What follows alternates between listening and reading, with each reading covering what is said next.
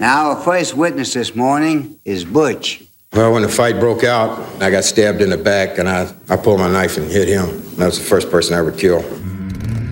Butch Crouch was a Hell's Angel who'd murdered people and then rolled over and became a government witness. He was giving up details of this crime only somebody that was there would have known about. What good's a man? In his right hand, he had an automatic handgun and blood over his chest. What exactly happened here? 2 people were murdered. The house was set on fire. Because of Crouch, I've been hiding in the witness protection program for most of my life. But I'm done hiding. From C13 Originals, a division of Cadence 13, welcome to Relative Unknown, a new podcast about the stories and family we can't escape. Download Relative Unknown for free now on radio.com, Apple Podcasts, or wherever you get your shows.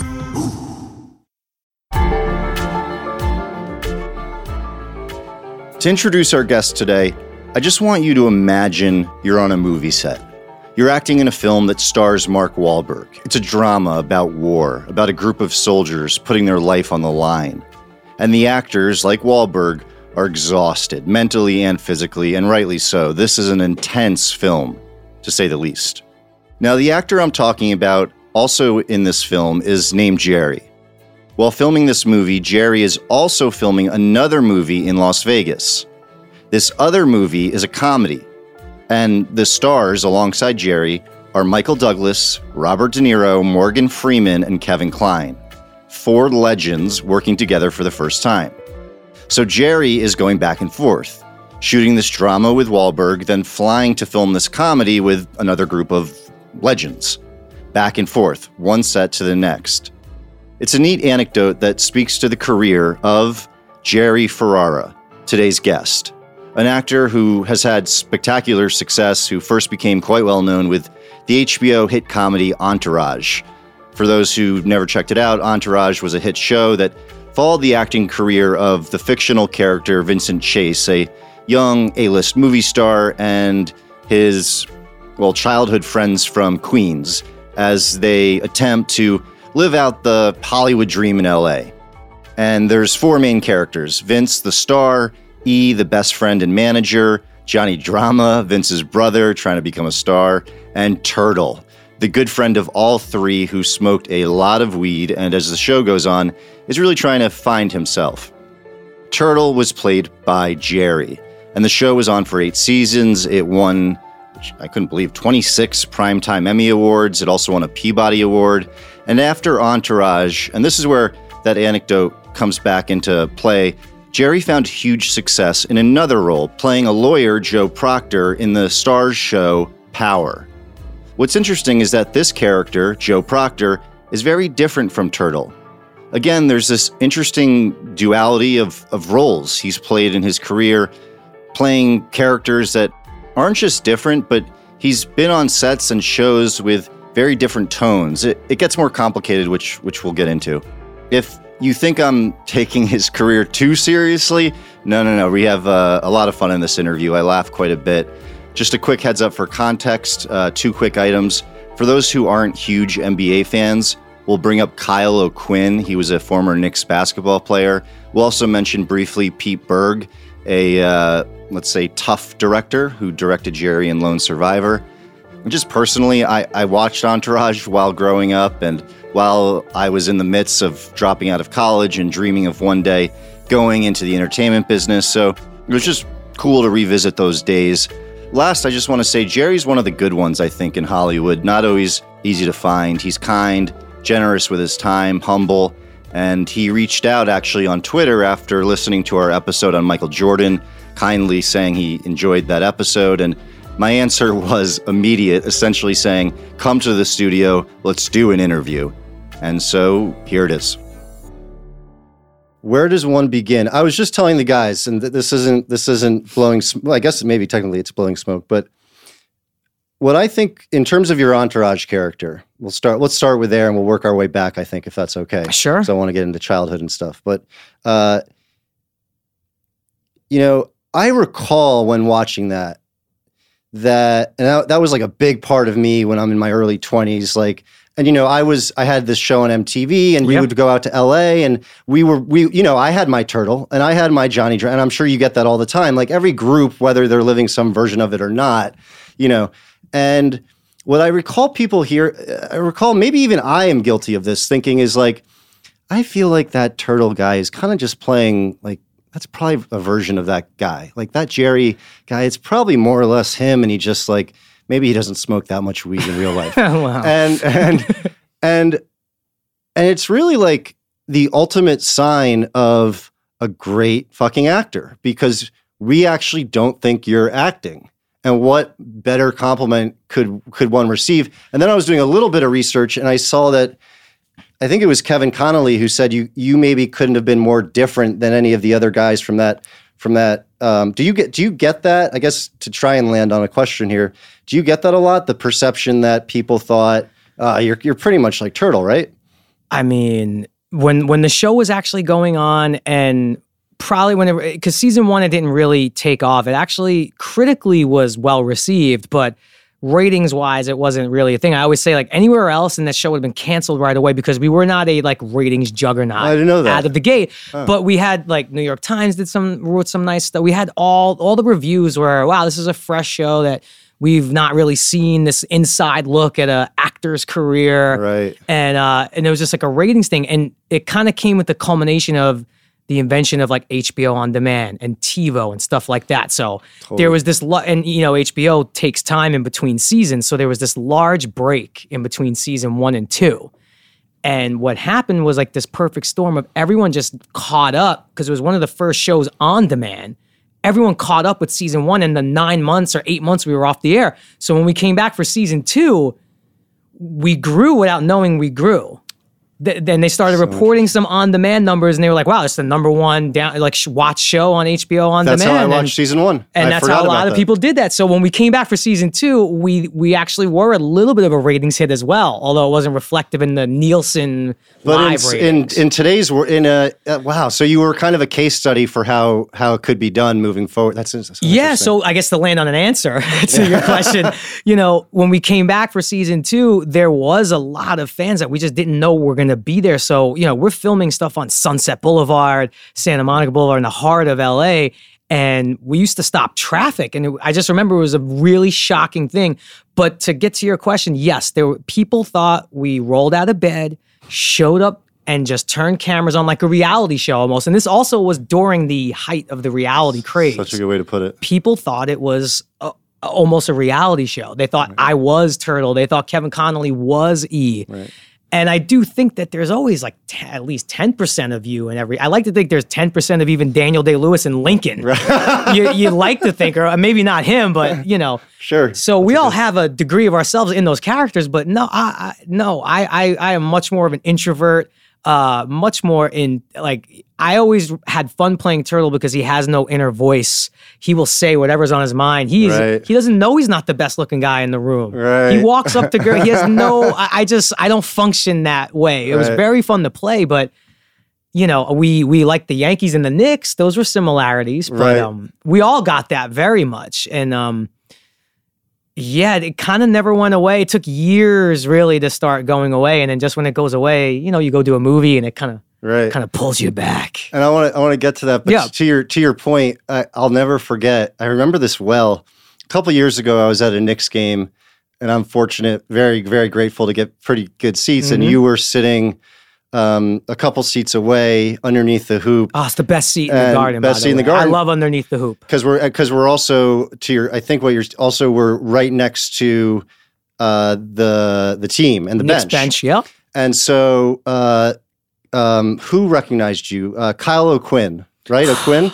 And so I just remember he noticed you and he goes, "Oh shit, it's Turtle! It's Turtle!" And I was like, "Come on, man, just say Jerry, say his name." And then you're up on the big screen, says Jerry, and then throughout the game, Kyle standing up, "Yo, did you see that shit, Turtle? That was a nice play, right?" I'm thinking like, I guess it's a good problem to have, but man, that must be annoying. Like this guy, like it doesn't take much to just know he's this. That's his character. Kyle. Yeah, like so. First of all, it's so funny you were there because since then, Kyle O'Quinn and I have gone on to actually become really good friends. Oh, really? Yeah, he did one of the coolest things ever. I took my 10-year-old nephew to his first Knicks game ever.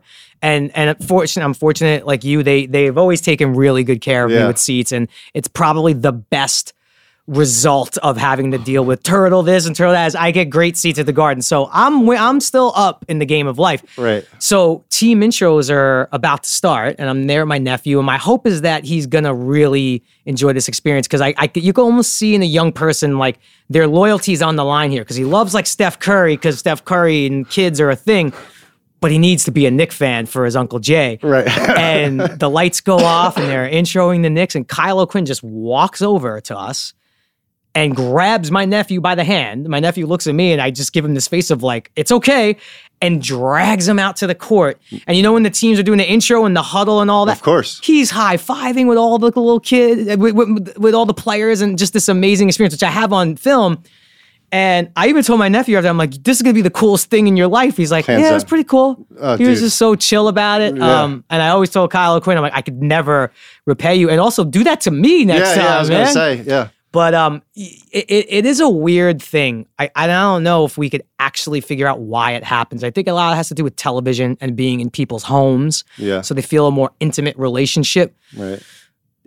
I don't expect anyone to know my name. It's not like a requirement of being a fan of someone's work. It's nice for sure, but some people will come up and be more like, hey, you play the character Turtle, right? Forgive me, I don't know your name. Oh, there we go. That's the way to do it. But I just think that there are some people who want it to be real. You know, it was a part of their life in a way where, like I said, you're in their home, you're in their dorm room, or you're in, and it's a part of their pop culture upbringing. So they want it to be real. And I don't think, because anytime I've even corrected someone kindly, they're like, Turtle, oh my God. And I'm like, hey, it's Jerry. Nice to meet you. You're like, oh God, right, of course, Jerry. I'm like, it's like a reflex. Right. I don't quite know exactly why, because I just don't know. I would like to think that if I saw someone I admire, even in today's day, you do a quick Google, catch their real name. I don't expect you to know my name and watch the opening credits. But. I think without making kudos to you though, because I think they really do buy that you are Turtle. That's the thing. That's part of it. Is like, I bet they see, let's think of other shows that are iconic, like Chandler. I bet they say Matthew Perry though, because I don't think they totally buy. There's something about that show that did feel real to it. And with you guys and your character, I think was interesting. Yeah, to me, it is a token of like, hey, you did a really good job. The shit was believable, which as an actor, that's what you're taught to do. Right. Be as believable as possible. But there are some that I would even play around with some people and be like, hey, where's Vince? And I'd be like, he's at the Playboy Mansion. You serious? I'm like, no, I'm not. You mean Adrian? Adrian's like in a Brooklyn coffee shop watching an indie band right now. I don't know what he's doing. We don't live together. Right, that's funny. You're like, oh, all right, whatever you say, Turtle. And they drive away. It's like, I can't even have fun with them. But now the interesting thing is you're known amongst a younger generation for being in Power, which is on Starz and is a drama. And so, and you tell me, but it's almost like, I mean, it's something I would assume to be really grateful for that. One, you're now very much known for two very different shows. Very different. And also playing two very different characters. Yeah. One is obviously comedy. The other is obviously drama. And then I was watching Power to do some of my research here. And you're also, you're playing a lawyer. It's a very different guy that I'm believing is real. What has that been like? Have you almost become typecast into two different sets of roles, and people aren't even able to? I don't really know what I'm asking. No, I think I'm following it, and it is actually something I'm very fascinated by, and not even because it does directly affect me, which it does, but also just as a theory with typecasting. And look, it certainly is a threat to any actor who's on a show for a while. I think times have changed so much that it's not nearly the threat it used to be. I mean, you could look around, like Steve Carell starred on a very popular television show for a very long time, and he's also one of the biggest movie stars on the face of the earth. Whereas, you know what? Maybe in the 80s or early 90s, maybe Steve Carell doesn't get out of The Office because it's like, oh no, you're a TV guy. You do The Office. That's what you don't do, movies. Right. Those rules are all gone. But if you think about typecasting as a thing, what it means is, okay, so if I were to go out for a drama while Entourage was going on, the questions would be, well, can you do drama? And like, can you be anything else but Turtle? You're sort of like, you're trying to shake that identity. And then Power comes along, and now Power is in its 6th season. I've been on since the 2nd season, so I'm 5 years in. Very, very different character. And what really made me notice this was walking around when my wife and I moved back to New York, and literally on one street we're walking in Brooklyn, and it's like, Turtle, like, hey, what's up, guys? And then we cross over and we get a coffee, and then we're walking back in the other street. And it's like, oh my God, Proctor! Whoa. And it's this whole other age group, and I'm like, how could I be Turtle on this street and Proctor on this street? And that's where it got me thinking. I'm like, well, if typecasting wasn't a thing, that should not have been able to happen. Huh. It should only happen once, because that's all you could do. Right. You could only be this one guy. You don't have any other range. You're Turtle. Right. But it sort of happened again, which to me, in a way, proves typecasting still exists, but also disproves the whole theory it shouldn't have happened again. Right. And it's very confusing. I swear, I wish I almost had my wife in here, because she's the one who really even knows. It's like, it's just so weird. You're different from like, now I'm not saying I can't walk the streets. Don't get me mistaken. It's not, this is not every day. You're not coming across that way, although I have a hunch it probably does, but sure. I'm just, let it be known. I'm not saying I can't walk the street. I'm saying when it does happen, yep, sure, yep.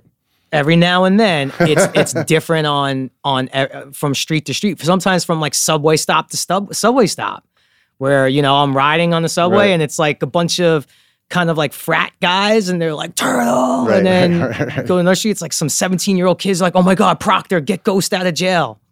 Crazy. Okay.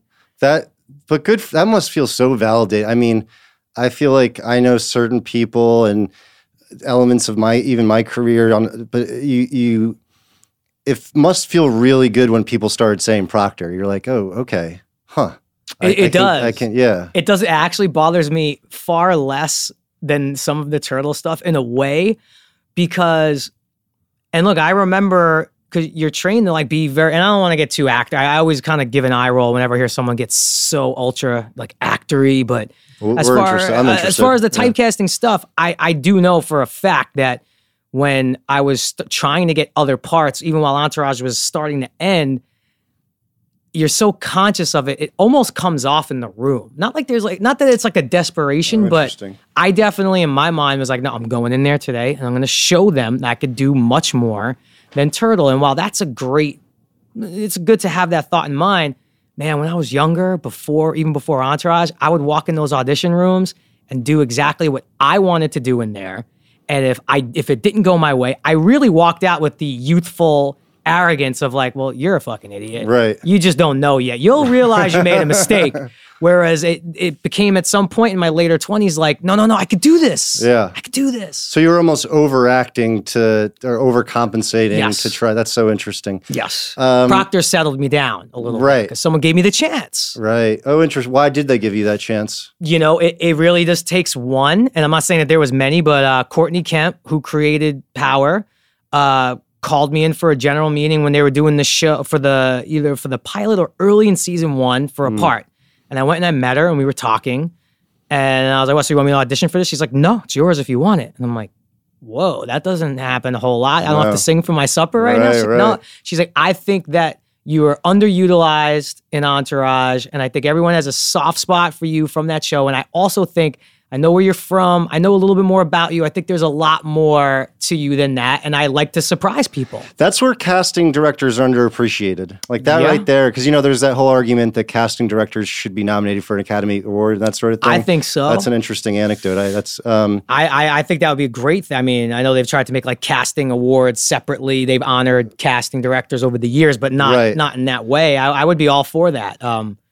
And it didn't work out at the time because I want to say it was the Entourage movie that, of course, now it's like, oh, now I got 2 jobs and I can't do both. Great. That's awesome. That's how luck would have it. But she said to me after I had to turn it down, she's like, all right, I'm going to write something for you next year and I'm going to come back for you. Oh, that's what happened. Got it. And I said, sure. All right. Go do that. I haven't heard that one before. Right. And a year later, she calls and she said, I wrote this character for this criminal defense attorney who's it's going to start off a little slow, but I have a plan. And year 4, she's talking about year 4 and 5. And again, I think a lot of maybe people in my, look, it wasn't a big part in the beginning. It wasn't tons of money in the beginning. I think maybe a lot of guys coming off a show might have been like, small I should part. be the lead, yeah. Or just it's not enough to do. But she showed so much faith in me that I said, I'm going to give you the same faith back. Let's do it. And sure enough, she by far has written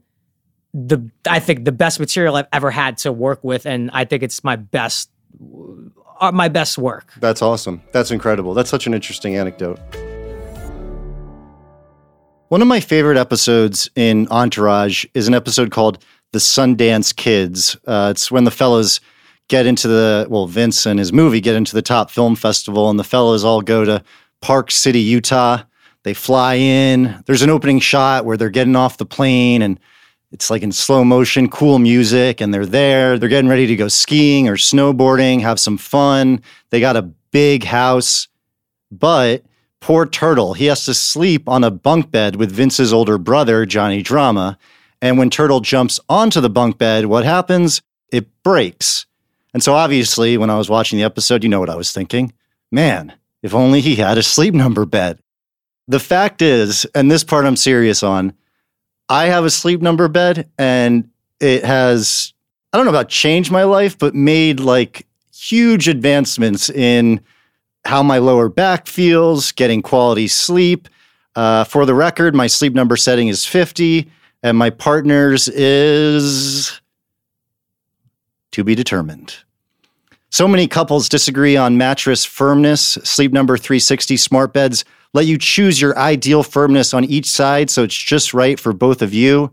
The Sleep Number 360 smart beds are so smart, they sense your every move and automatically adjust to you. It's true. I don't know. It's incredible. Keeping you sleeping comfortably throughout the night. When you add a FlexFit smart adjustable base, you better believe I did that, you can also raise the head or foot of your bed for ultimate relaxation. Partner snoring? Well, no, my partner isn't snoring, but I do snore. There's even an adjustment for that. Come in now and save up to $1,000 on select Sleep Number 360 smart beds when you add a smart adjustable base, only for a limited time. Sleep Number is ranked number 1 in customer satisfaction with mattresses by J.D. Power. For 2018 award information, just visit jdpower.com. Now let's get to the good part. You'll only find Sleep Number at one of their 575 Sleep Number stores nationwide. Visit sleepnumber.com/WRH, as in what really happened, to find the one nearest you. You have this quote here that I think I really I love and related to about nerves. You said, I think a lot of actors can get in their own way just because of their own nerves, whether you're doing a play or a student film or an episode of Entourage. If you're a little nervous, just feel that, enjoy it, and just know that's exactly how you're supposed to feel. Do you get nervous in almost any acting kind of gig, and how do you go about sort of thinking about approaching the role? I think I've been nervous on at least take 1 of almost every single day I've worked. Yeah. I don't know if it's because maybe deep down, it's like my own insecurity of like, should I really be here? Should all of this had happened? I don't know. I don't know. That's a different therapy episode we'll maybe do one day. But I think it's completely normal. You have 100 people there on a set or in a theater looking at you performing, and the stakes are a lot higher when you're doing it professionally. So I think it's okay to feel that, but if it starts to kind of consume you, it could go really wrong. But I think that's a good thing. I think if you're like ultimately calm and so comfortable, I don't know. At least for me, I don't think it would breed the best work for me.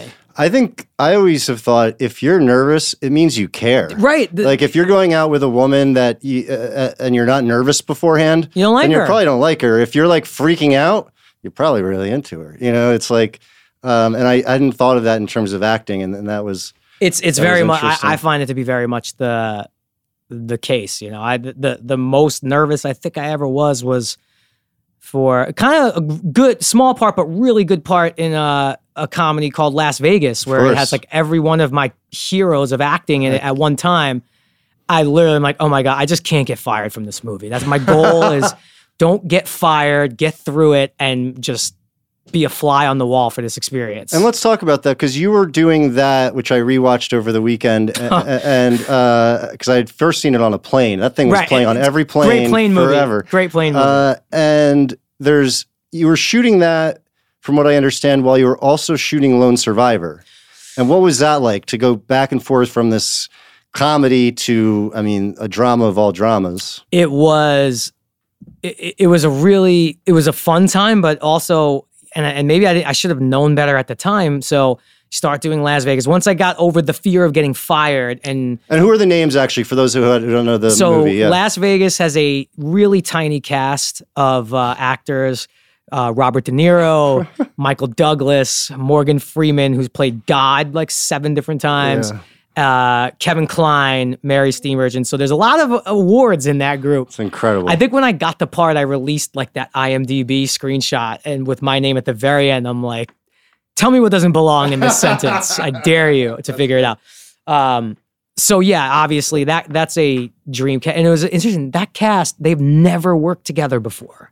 I think that's why that movie came together. Any of them together, even never, one? Oh, never wow. even one-on-one. One-on-one. Never. It's interesting how things like, people will think, how'd that movie get made? And I'm not saying that's the case with this one, but it's like, none of them read the script, but none of them had worked with each other. So they were like, sign me. There's always these weird stories as to why people do certain gigs. Timing and luck are no matter what people say, I do believe talent and hard work always does break through, but a little bit of luck and timing always goes a long way. It can help. I always have thought, with those two, you have the opportunity to get some luck. Right. Something like that. So I get cast in that, and I was shooting in Vegas, and I also got cast in another small but really good role in Lone Survivor with Pete Berg, Mark Whalberg, Taylor Kitsch, Ben Foster. And for those of you who haven't seen it, it's a really intense, probably some of the best actual battle footage and shootouts that you're going to see. It's extremely violent film, but very real. It's Pete Berg. Yeah. And it's interesting how Lone Survivor even came around to me. But so I would go shoot for a week in Vegas, and it's this lighthearted, like kind of senior citizen hangover where everything's fun and laughing, and you're playing the joke at all times. And then it's like, okay, getting on a plane, going to Albuquerque, New Mexico, and I'm still in this great mood. I'm like, it's fucking the scenes with Robert De Niro. This is awesome. And then you land, and like I see Whalberg, who I obviously know he helped cast me in Entourage, and he's got this grizzly beard. He just looks like shit, but because he's beat up. And I'm like, Mark, what's up? He's like, hey, yeah. And then I see Taylor Kitsch, who I don't know very well. I'm like, Taylor, how's it going, man? He's like, yeah, what's up? Everyone is in such a dark mood because it's dark stuff that they're dealing with. And it's based on a real story. Based on a real story. Mike Murphy, right, who of course, kind of sacrificed his life for Marcus Luttrell, who Mark Whalberg played, to kind of go on. And, you get there, and then it's like, okay, I gotta get in this mode. So get a week on that movie where I start to get real dark and play all those dramatic, awful beats. My character is actually the last person to talk to Murphy on the phone. I thought you were really And then great. I get back on the plane, and I go to Vegas. And I get back on the plane, and we're doing takes, and I'm like, and John Turteltaub directs, like, Jerry, lighten the fuck.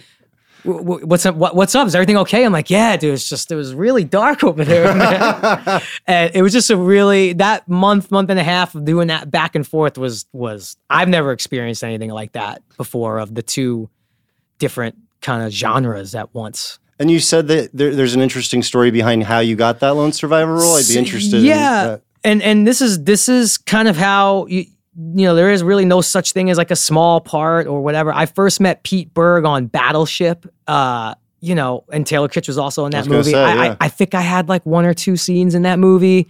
And it was almost one of those things where like, why am I doing this? Like, it's almost like, not that I'm above this. Was Entourage on at that point? Entourage was on. It was toward the tail end, No, it's a fair. But it was very much like, look, go meet Pete. It's, he's doing you a favor. You go do him a favor. It's a small part. I'm sure it'll help. So go. And I start to develop a good relationship with Pete down there. Which isn't always easy. Right. And then, So now Lone Survivor comes around, and it's a great script. You read that script, it's like, wow. And of course, I wanted like the Emil Hirsch part, like every other, like probably 4,000 other actors, and I'm battling for it. And what does that mean, battling? Battling is like I'm telling everyone I know who, if they know Pete, tell them I'd love a crack at it. I know I'm not getting an offer on it, but give me a swing, give me an at bat, give me an audition. Right, and he's kind of already, and we know each other, and he's like, yeah, I'm going a different way. I think I got the guy. I'm like, all right, well, I'm going to put myself on tape. I'm just going to show you what I could do. So I grabbed some friends, a little crew. We put the scenes down on tape. Send it to Pete. And who are you? Sorry, what character are you? I think this was the Emil Hirsch character. I want to say before he was officially cast. Got it. So I went ahead and did it, and he calls back and he's like, "It's great, wow, awesome. Still gonna go with the guy I want to go with, but you know what? There's a small part in there, but obviously it's not the same as Battleship. It'll be worth your time." I'm like, okay, great. I'm very grateful. So he sends it over, and it was literally, And it's no disrespect to him. He thinks he's doing me a solid. It was, like 3 or 4 lines. And I was like, you know what, Pete? I've done the 3 or 4 lines thing, and I don't think I'm above it, but I'm just gonna pass. Go hire some young guy who's like, I'm just gonna sit it out. He's like, all right, you're an idiot, but okay. That sounds right. And then he calls back and he's like, well, I combined some things. I flipped it around. Now it's 2 scenes. Here, take a look. Oh, interesting. I take a look, and I'm like, Pete.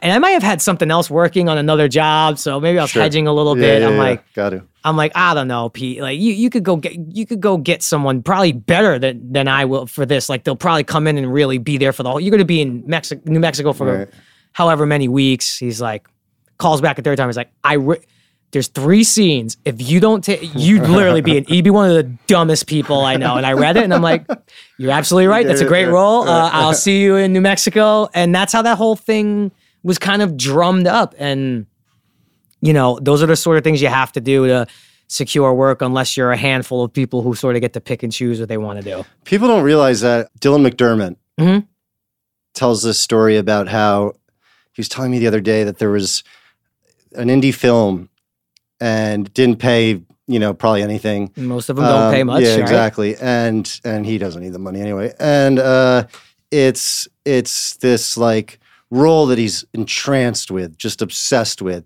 And so his agent goes to the director and says, again, indie film. So Dylan McDermott's a big deal. And so we got Dylan McDermott, and the director, some indie guy or whatever, goes, oh, he can't do this role.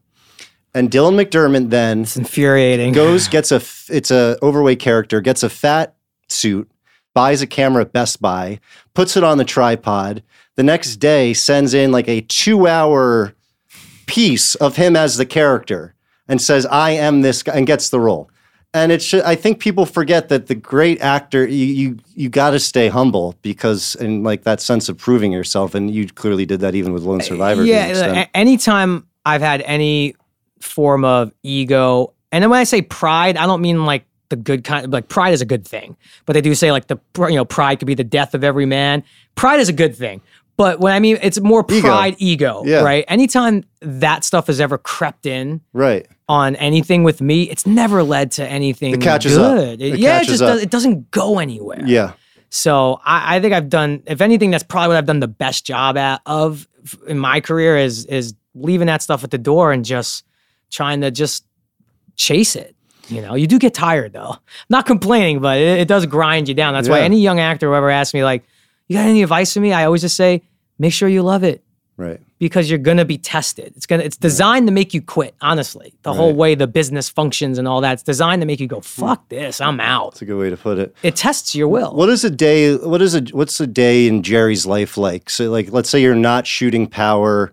It's not a big day. That's, like I don't know if there's a way to answer that. Casual Friday. Almost. No, not even, not like a day off. I mean, like, are you spending 60% of your time auditioning for a bunch of different roles, some that you really want, others that are more like helps pay the bills, or is that like 10% of your time auditioning and you're really focused on Power? Like, I'm just kind of curious what that looks like. It doesn't have to be a day, a week. I don't know. A sense of it. So look, when Power's going on, it's really tough. That's it. Yeah. It's just tough. It can be done. I'm not saying it's impossible. It's just really tough but it's such a catch-22 because to get the job that shoots in July when Power ends, you got to get that in February. Right. So you got to figure out a way to do it.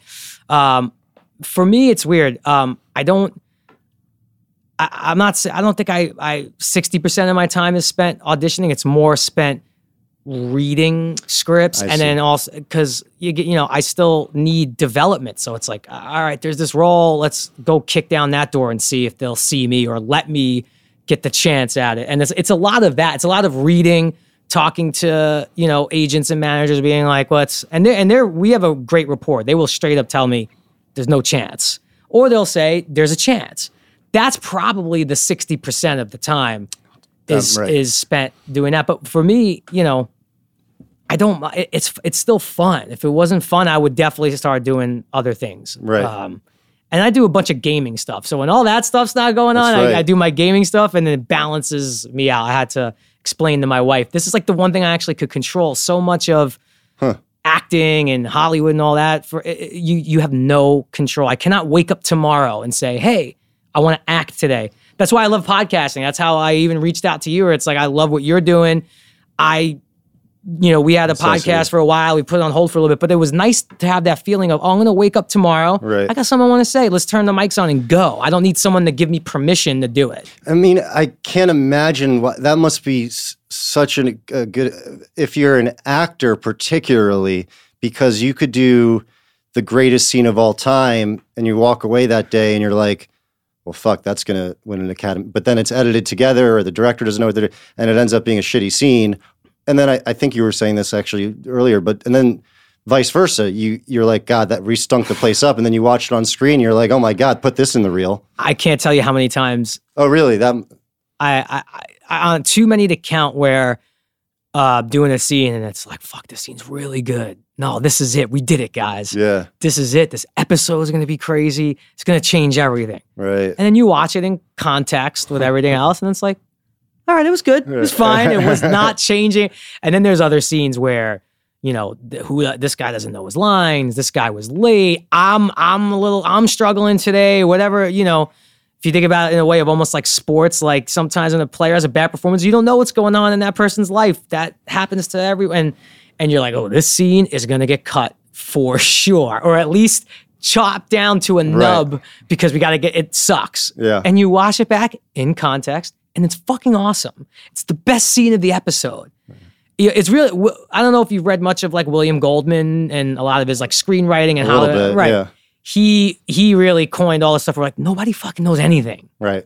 No one knows what's good or not. Like you're doing the best you can. No one knows. No one's the great predictor of what's going to be great and what's going to fail. Right. There's so many circumstances that are rolled into it that you can't predict. And I've learned that lesson where if something's not going well, you stick with it.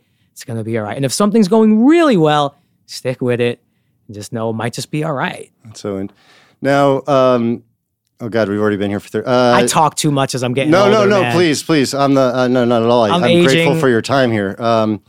At what point, at what age did you start to think even some semblance of like, I really like to act, or I'm a performer, or just that sense of being a performer of some sort? Do you recall?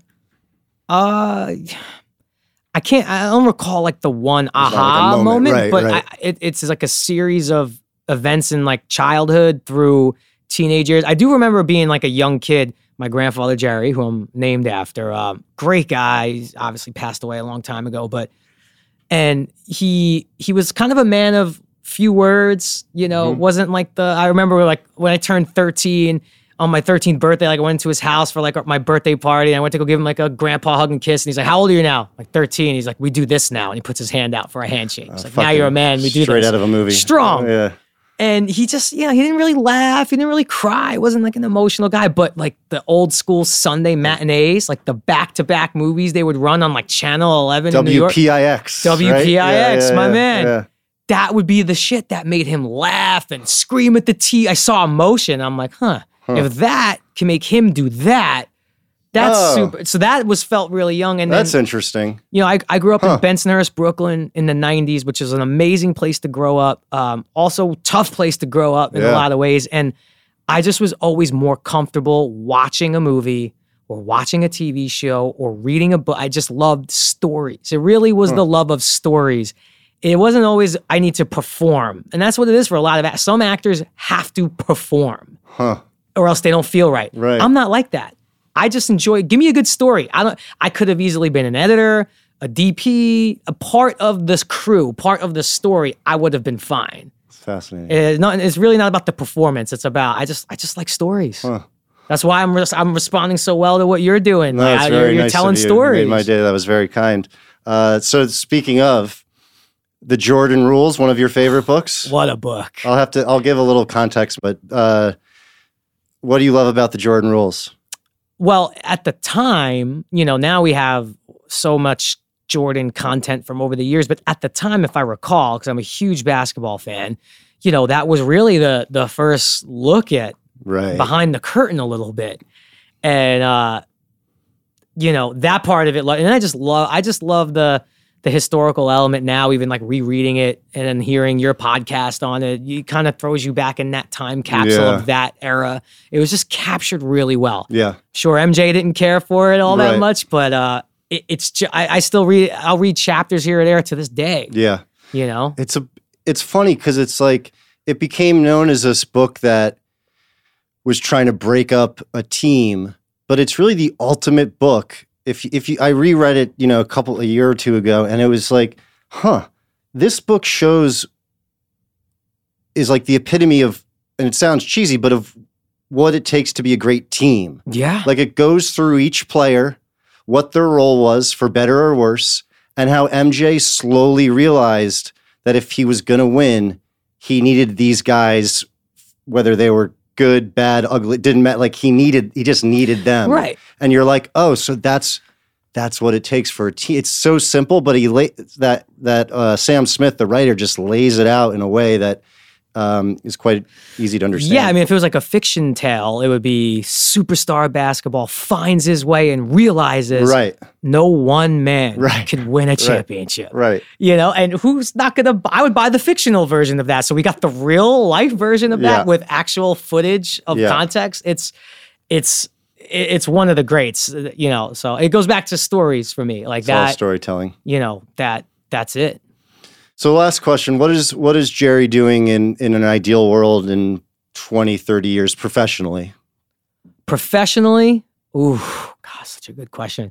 I think he is helping write and create television shows behind the scenes. I think his acting days are long over. I think he got too ugly, too ugly, bald, and fat, probably, to be in front of the camera anymore. Hey, listen, there's a lot of examples of guys where it works out well. But do you really think you might slow down on the acting, or is that just kind of tongue in cheek? I don't even know if that's something you do. I think it just happens. I do want to get behind the scenes a little more. I recently sold a show with the same woman, Courtney Kemp, who created Power, who's believed in me all these years. Congratulations, man, because that's a big fucking deal. We sold a show to HBO together. Nice. So, but it's a whole new chapter. I have to not start again. I have a leg up, but no one knows me in the television production world. I'm starting. If anything, it might be the opposite because they don't think you are. Right. As opposed to like he's new. We'll see. They're like he's been around and he doesn't do this, but he thinks he can. I would like one more character to get typecasted by. I'd like a third. The third's so I could say yes. I've been typecast 3 times. A hat trick. Right. That would be good. Right. The quote I think is, the only thing harder than being number one is staying number one. So yeah, it is kind of like starting anew when you're creating your own show. You can't tell us what it's about yet. It's set in the world of police corruption, but also in like kind of just organizational corruption as a whole, systemic corruption. I'm in. That's enough. I'm in. Yeah. Stuff that kind of went on more in the 80s in New York, but we're trying to kind of set it against now, I guess you could say. Well, a little bit of, juxtaposition to what's going on these days, so to speak. A little bit of that. We got to throw in juxtaposition. It's a great word. Anytime you could get juxtaposition in, I'm a big fan. So, We'll see, man. But yeah, 30 years, maybe a little of that. Definitely more stuff in the gaming world, which we could talk about one day down the road. But I love the gaming and esports community. It's like a soft spot in my heart. And it has been for a while, right? Forever, yeah. Forever. I just, like, if I was 16 years old now, I'd be striving towards something in that. And it's not like, because the gaming thing is now mainstream. So it's not like you came on, like when I was reading up, you've been doing since you were I'm considered an old head. Right. The kids call me, I'm like an OG. I'm an old head. So. Right. You saw that thing of Gordon Hayward and his wife. It's awesome. It's awesome. I loved it. I relate to it. It's fantastic. Keep playing, Gordon. Yeah. Keep playing. Cool, man. Well, thank you so much for coming on. Thanks for having me. Anytime. Yeah. What Really Happened is produced by Dwayne Johnson, Danny Garcia, Brian Gewirtz, $7 Productions, and Cadence 13. You can follow me on Twitter, Instagram, and Facebook at Andrew Jenks.